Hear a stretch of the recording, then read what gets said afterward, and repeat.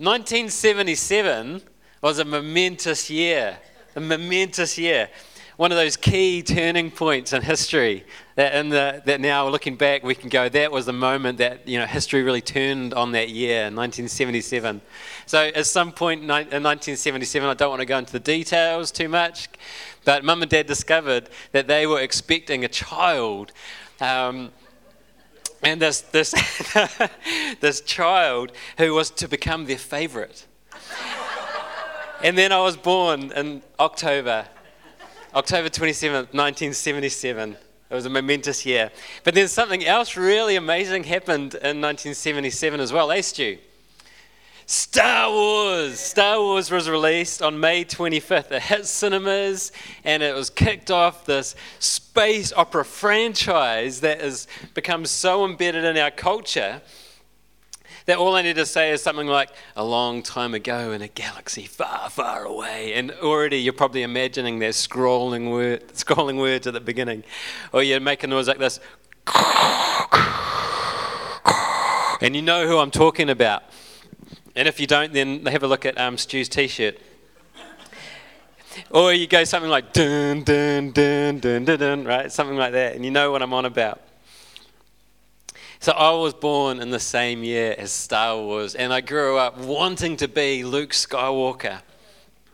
With Luke Skywalker, he had cool outfits. He had cool, those flying machine things. I can't remember what they're called. Stu? Land speeders. Yeah, that's the one I was thinking of.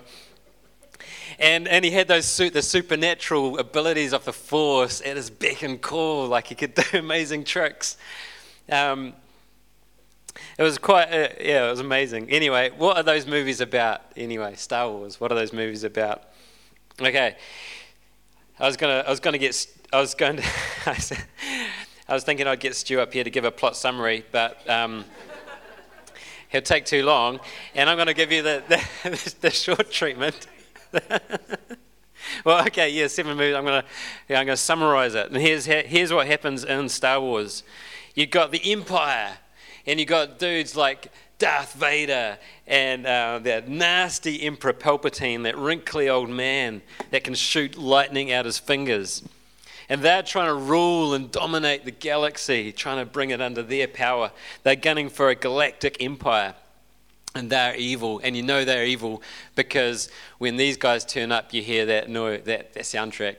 Dun, dun, dun, dun, dun, dun, dun, dun. Evil. It's an evil soundtrack. And then on the other corner, you got the Rebel Alliance. Yeah! Luke Skywalker, Obi-Wan Kenobi, Yoda. What is he? Who knows? He's a little flipping man thingy. C-3PO, this strange robot. R2-D2, Han Solo, Chewbacca, the Ewoks. Yes. I was going to come to Princess Leia. So I grew up wanting to be Luke Skywalker and also in love with Princess Leia. Why did you kiss your sister? I was a child. I didn't understand that kind of thing at the time. So the Rebel Alliance, they're fighting against the Empire. And there's all kinds of intricacies and subplots, and there has to be, because you've got to make this franchise last how many movies again? 8 more, yeah. And you got to sell a lot of stuff, and there's all sorts of things like like trying to blow up the Death Star. There's subplots, yeah, like Luke discovering that he has a romantic interest in his twin sister. Yeah, morally a bit strange. But basically, the overall narrative is the story of the Rebel Alliance up against the evil Empire. Yeah, there's the story. And we all have stories. We've all got these narratives, and the ways that we hold the events of our lives together. It's like in my story, 1977, and in my story, I became the favourite of Mum and Dad's. Mum and Dad's 3 children, and Nicholas and Anna, they've got a different version of the story, because their stories are fiction, whereas my story is a non-fiction story. Everything.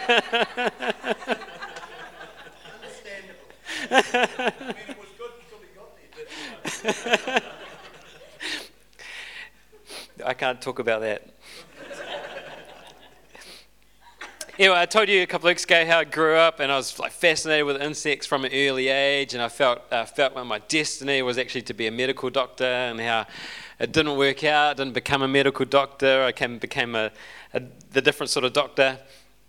And these days I find myself like my main thing is being pastor of this church. That's my main thing. And then in my spare time I do a bit of research on insects, which is really, really cool. Like this passion that I had when I was a kid, I get to do that again. Like I could tell you the story about how that all happened, how like one event or one decision led to the next thing and the next thing and the next thing and so on. And you all have the same thing going on. You have a narrative. Sometimes we'll have a bit of an idea of where that narrative is heading, or we'll have either in our hearts like we want to be going in a certain direction, or what's on the very next page, or just what's the very, very next thing we're going to be doing. Like after the service, if I ever stop preaching, then we'll have some lunch.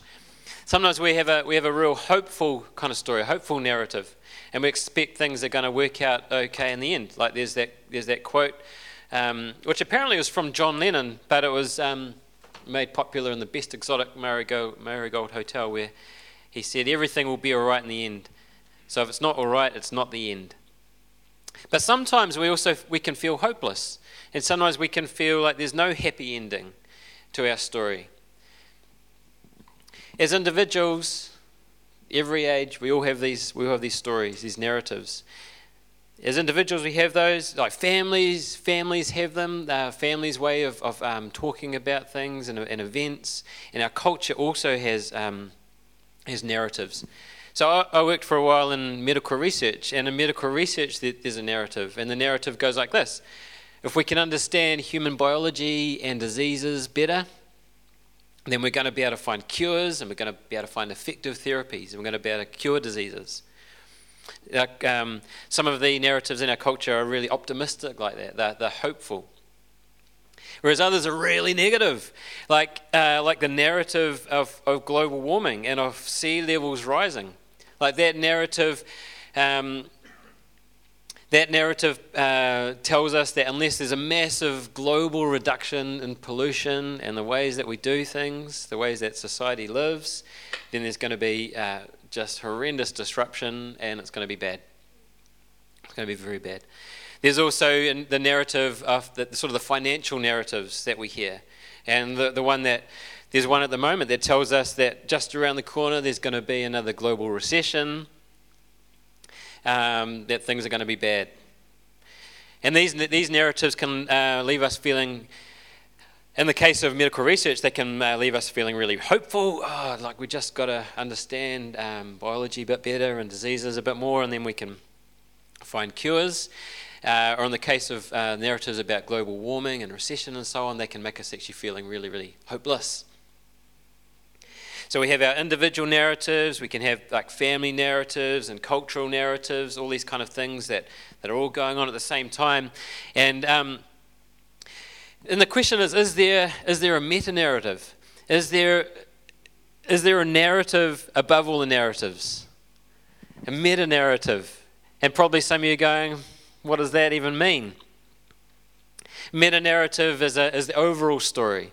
Like I started with telling you about Star Wars, because there's the smaller stories of Luke falling in love with his sister, or trying to blow up the Death Star, like that really awesome scene when he's like going over. It's an X-wing, he's flying over the Death Star, and then he uses the Force to fire the missiles right at the right time in the right spot, and those missiles, go drop down right and down to the Death Star, and that's the end of the Death Star until the next episode. But the overall story, so they're the smaller stories. The overall story is the story of the Rebel Alliance versus the Galactic Empire. And today I want to talk about the meta-narrative to end all meta-narratives. And it starts like this. In the beginning, God created the heavens and the earth. Genesis 1, verse 1. Our story goes like this. God made everything, and therefore God is the ruler over it all. But into this story, there came rebellion. Satan deceived Adam and Eve, and Satan became the god of this world. It says that in 2 Corinthians 4:4. Satan implemented his policy and practice of sin, of sickness, of demons and death. So our world has become what some people describe, what it describes in Galatians 1:4, this present evil age. However, God promised all throughout the Old Testament that he would put an end to this present evil age by sending a Messiah to defeat wickedness in all its forms, that this Messiah would save his people, that the Messiah would bring salvation to the earth. God promised war. God promises war. God will establish his kingdom by destroying the kingdoms of darkness. Heaven will come to earth, and evil will go to hell. Yeah! The future promise of God was fulfilled when Jesus came and he was forgiving sins, when Jesus healed sicknesses, when Jesus drove out demons and raised the dead. And we've been looking at these stories in our journey through Matthew this year. All the kinds of things that Jesus did. Not only in his life, but even more so in Jesus' death, resurrection, and ascension, was Satan and his rule decisively defeated. Decisively defeated. It says in 1 John 3:8, "For this purpose the Son of God appeared, that he might destroy the works of the evil one." And the kingdom of God, it's a dynamic concept, because it's to do with the action of God's rule. It's the activity, it's action. It's more than a realm or a place of God's rule. Like in Matthew 12:28, Jesus it tells a story that this man arrives to Jesus, and he's blind and he can't talk. He's mute. And I was thinking about that this week. That would be such a rough situation. You can't see and you can't talk. Like, how do you even begin to get help or to communicate to people? And it turned out this man, his being blind and his not being able to speak was caused by demons. So Jesus drove the demons out of him, and he was set free. He could see again, and he could speak again. And so he was questioned about this. People going, "You can only do that through the prince of darkness, through the devil. You can only do that through the devil." And Jesus goes, "No." And he gets to this point in Matthew 28. He goes, "If I drive out demons by the Spirit of God, then the kingdom of God has come upon you."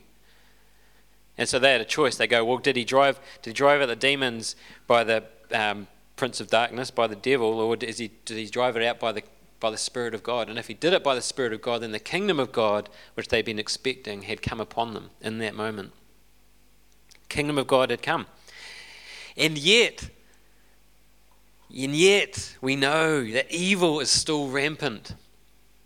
We still sin. People still sin.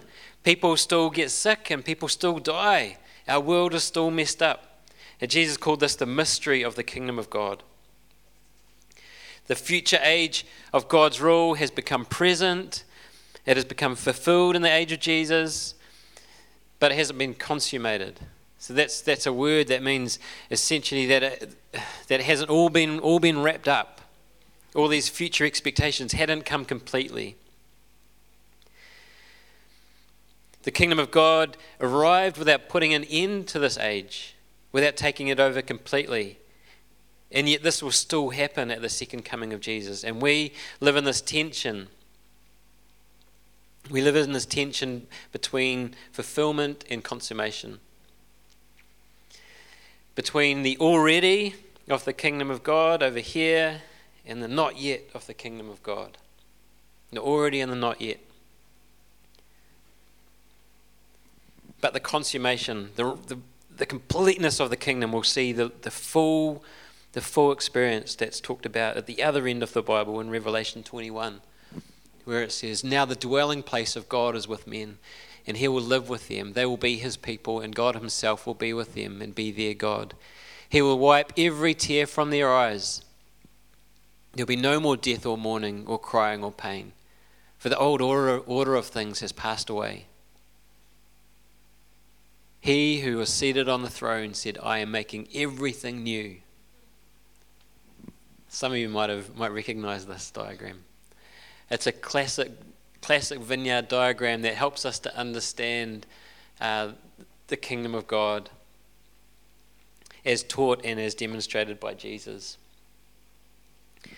So you got the line at the bottom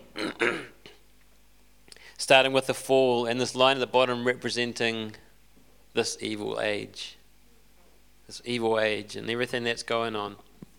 And into this age steps Jesus. Jesus arrives. And Jesus demonstrated the arrival of the kingdom of God. He healed people. He set people free from demons. He calmed the storm. He demonstrated the power of God's kingdom over the power of evil.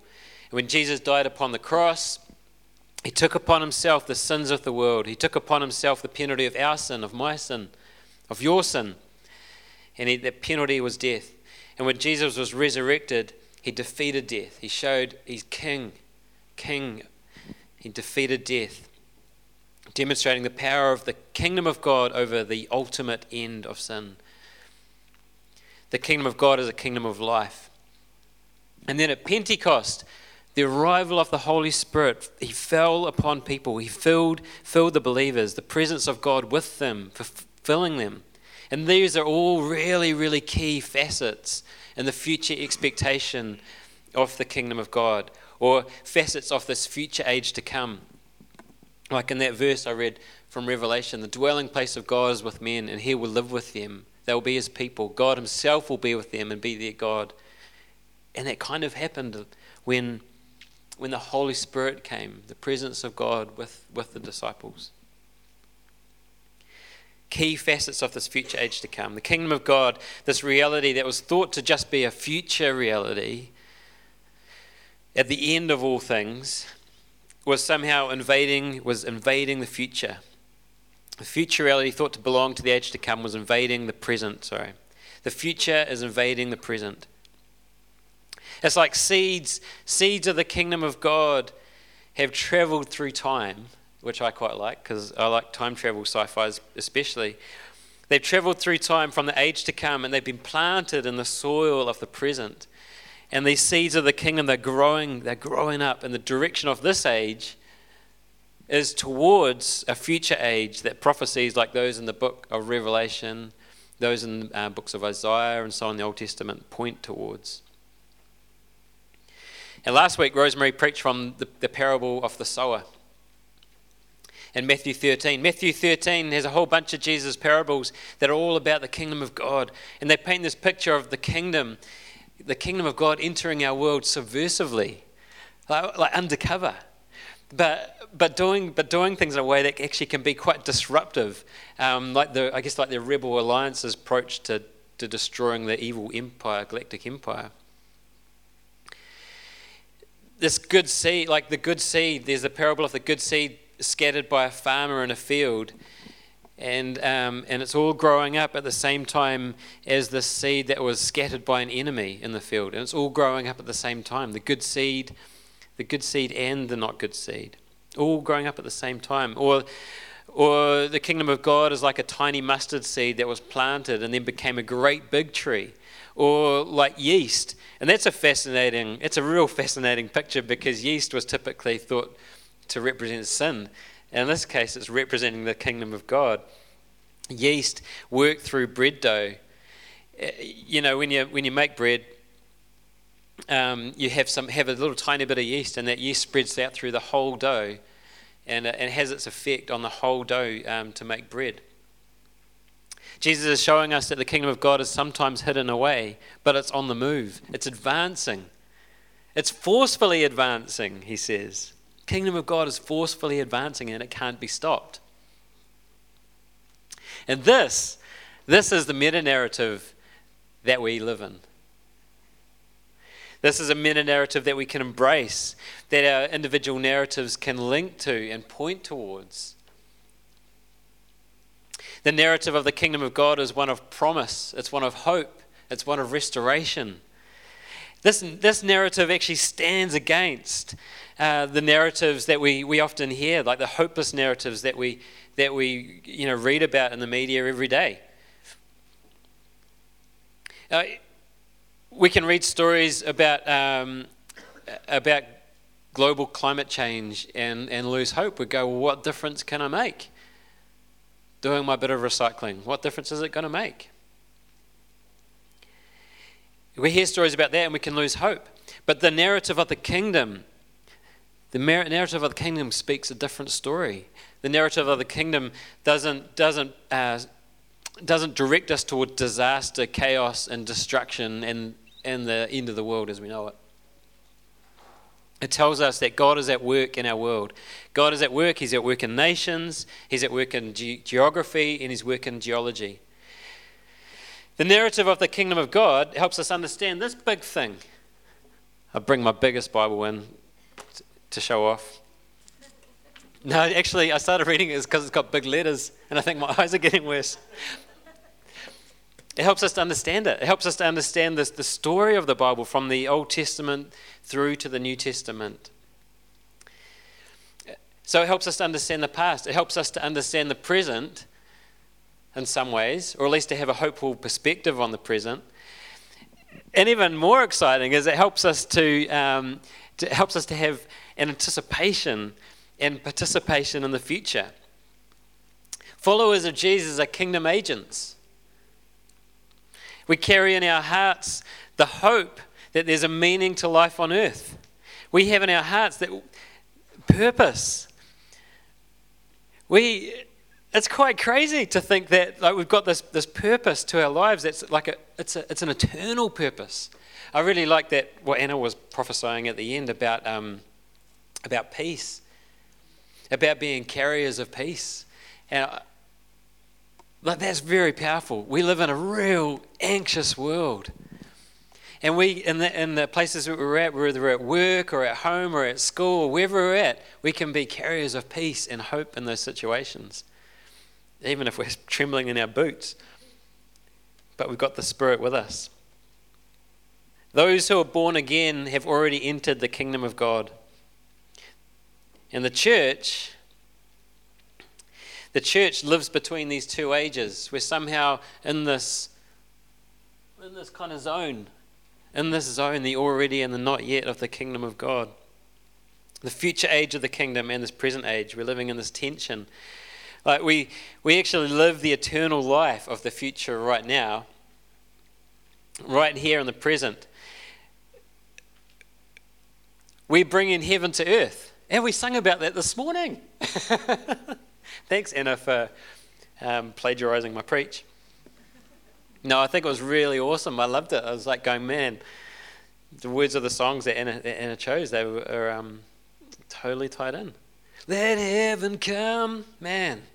That's what we want. We want the future, that future age to come, invade the present, the seeds of the kingdom. There's a battle going on. This is war, and we're in the thick of it, whether we know it or not, whether we like it or not, we're in it. And we are the instruments of God's rule. Oh, that's cool. We're as the instruments, we're confronting and destroying evil in all its forms. We speak the words and we do the works, and we see the wonders of the kingdom. The church is the community of the kingdom. We're commissioned with the authority to advance God's kingdom to the ends of the earth. It says that at the end of Matthew 28. Actually, I'll look it up. And Jesus said to the disciples, all authority in heaven and earth has been given to me. Go therefore and make disciples of all nations, baptizing them in the name of the Father and the Son and the Holy Spirit, and teaching them to obey everything that I've commanded you. And remember that I'm with you always to the end of the age. He's given us authority. And we can live in the expectation that the future age is breaking in, and we can embrace the tension of the already and the not yet.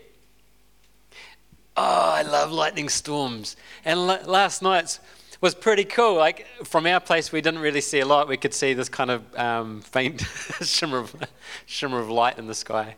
But apparently out in Paikokariki, it was pretty spectacular. So the Kanis told me, Lightning storms are amazing. You got, especially at night time, especially when it's dark, and you got like the piercing of the night with the lightning strike. And I often think about the kingdom of God being like that. Like we're living in this tension of stuff not being right. We see the brokenness in the world, but at the same time, anything could happen in the moment. Like unplug your computer, because at any moment there could be a lightning strike on your house. Or at any moment, someone who's got a real sore back, the kingdom of God might break through in that situation and heal that person's back. And then they are set free from suffering. And not only that, but the kingdom of God has battled against the kingdom of darkness, and it's won. That's amazing. But it's a tension, and we experience this as individuals. We know that we come to Jesus, and we put our trust in him as our Savior and our Lord, and we enter his kingdom, and yet we find that we still struggle. Like we still have temptations that don't always go away.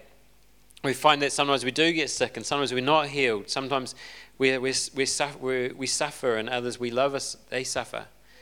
And the Apostle Paul had this as well. He talks about it in Romans. He goes, although I want to do good, evil is right there with me. This is the Apostle Paul. He wrote most of the New Testament. Although I want to do good, evil is right there with me. For in my inner being I delight in God's law. But I see another law at work in me, waging war against the law of my mind and making me a prisoner of the law of sin at work within me. What a wretched man I am! Who will rescue me from this body that is subject to death? Thanks be to God who delivers me through Jesus Christ our Lord. Man, you read it and you hear the tension of the already and the not yet. Who will rescue me from this body that is subject to death? Thanks be to God who delivers me, all at the same time. The struggle is real. And yet we can, and people do experience breakthrough. Loads of us will be able to tell you testimonies, stories that witness to the breakthrough of the kingdom of God in our lives. And here at CV, right from day one, in Mum and Dad's lounge when they started this church, we've cultivated an expectation of the inbreaking of God's kingdom at any moment. Any moment. Like when we pray for people, we always want to have a space where we can pray for people for healing. We always want to have that space. Our expectation is that can happen, or our expectation of the presence of God in our gathering and in worship. We have an expectation that as soon as we gather and as soon as we start playing the songs, that we're actually meeting with Jesus and the presence of Jesus, which it's a wild, wild idea. We want to taste the powers of the coming ages. Love that. We want to taste the powers of the coming ages. As it says in Hebrews 6, verse 5. Again, my daughter Elena, she's incredible, right? She's probably a prophet. Anyway, so we gave out those chocolates before at the start of the service to try to entice you to come sit further forward. And I wasn't thinking straight, and she ended up with a chocolate. And then so I see her sucking on the chocolate. It was one of these ones here, and I thought, oh, well, that's all right. It's still in its wrapper. And she's sucking on it, looking quite like she's enjoying it. And then she pulls that out, and I've realised she's actually managed to break through, and she's tasting the chocolate coming through the wrapper. And isn't that a picture of the kingdom of God and the presence of God? We can be like Elena, like so desperate to taste the kingdom of God that we're sucking on the wrapper. Yeah? Who was that? Adrian. Divine healing. It's a taste of the age to come. The presence of God, when you feel that, it's a taste of the age to come. An age to come when there will be no more sickness or suffering. The tension of the kingdom reminds us that sometimes people are healed, and man, that is amazing when that happens. But sometimes people are not healed. It's the tension of the kingdom, and it's really important. At Vineyard, we do not have an extreme kingdom now view that says everyone we pray for must be healed, or else they're doing something wrong or we're doing something wrong. If they're not healed, then it's a lack of faith or a theology that says it's a result of sin in someone's life. Now, sometimes maybe that is the case. But we don't have the view that everybody we pray for is going to be healed now. And yet, nonetheless, we still want it. We want to see that. We want to see people healed. We still strain towards the future age. Sometimes it feels like, well, for me anyway, sometimes it feels like my heart's tripping over with hope towards it, towards the presence of Jesus. And we can all be agents of the kingdom in many, many ways. Like, it's not just to do with healing. Many, many ways that the kingdom can be advanced. Sharing our faith and telling people about Jesus, feeding the hungry, caring for the poor, fighting for justice, being kind to others, like little things, being kind to others, loving our neighbours as ourselves. These are actually all future aspects of life in that future age to come. Caring for our planet, creating beauty, worshipping God, interceding and crying out to God, intercession. Come, Lord Jesus. Come, Lord Jesus. Kingdom living. This is kingdom living. And it's multifaceted, and I think it's really, really, really exciting. At any moment, you could be on your way. You could be on your way to work. You could be riding your bike to work along State Highway 2, and in that moment, God speaks to you, and it changes your day. It changes your behavior. It changes the way that you relate to others. And we're being agents of the kingdom, agents of the future rule and reign of God today. Each one of us. Agents of the future rule and reign today and tomorrow, which is Monday, and the day after that, Tuesday. Every day, agents of the kingdom. It's a really, really hopeful narrative that we can embrace and enter into. It doesn't limit. It has no limits. It's not just for adults, but it's from the youngest to the oldest. All are agents of the kingdom. It's not just for people that have certain gifts. The theology of the kingdom of God is more that gifts can be available to anybody at any moment. All we have to do is be receptive to it, and be willing to receive and to practice what God has put in our hands for that moment, to bless that person in front of us. So at any moment we can go, Lord Jesus, what do you want me to do in this situation, or what do you want me to say in this situation? If somebody's like sharing something with you, something they're going through, like a difficulty at school or at work, and I don't know what to say. Each one of us can invite the Lord into that situation. We don't have to know what to say, but we can be agents of the kingdom. Amen. Lord Jesus, thank you. Thank you for your kingdom. Thank you that your kingdom is forcefully advancing. And Lord Jesus, you were a word worker. You talked about the kingdom, and then you demonstrated the kingdom. And Lord, I feel that's part of our response this morning too, Lord Jesus. So we want to make space. We want this to be a place of your kingdom. For your kingdom to break through in our lives, like that picture that Stu had of the lights and darkness. To break through in our lives with like removing fear and worry and anxiety, and replacing it with peace and hope, that we might be confident agents of your future kingdom. For healing in our bodies, Lord Jesus. For the flow of that sort of that dynamic flow of the Holy Spirit wherever we find ourselves, Lord Jesus. So let your kingdom come. Future present.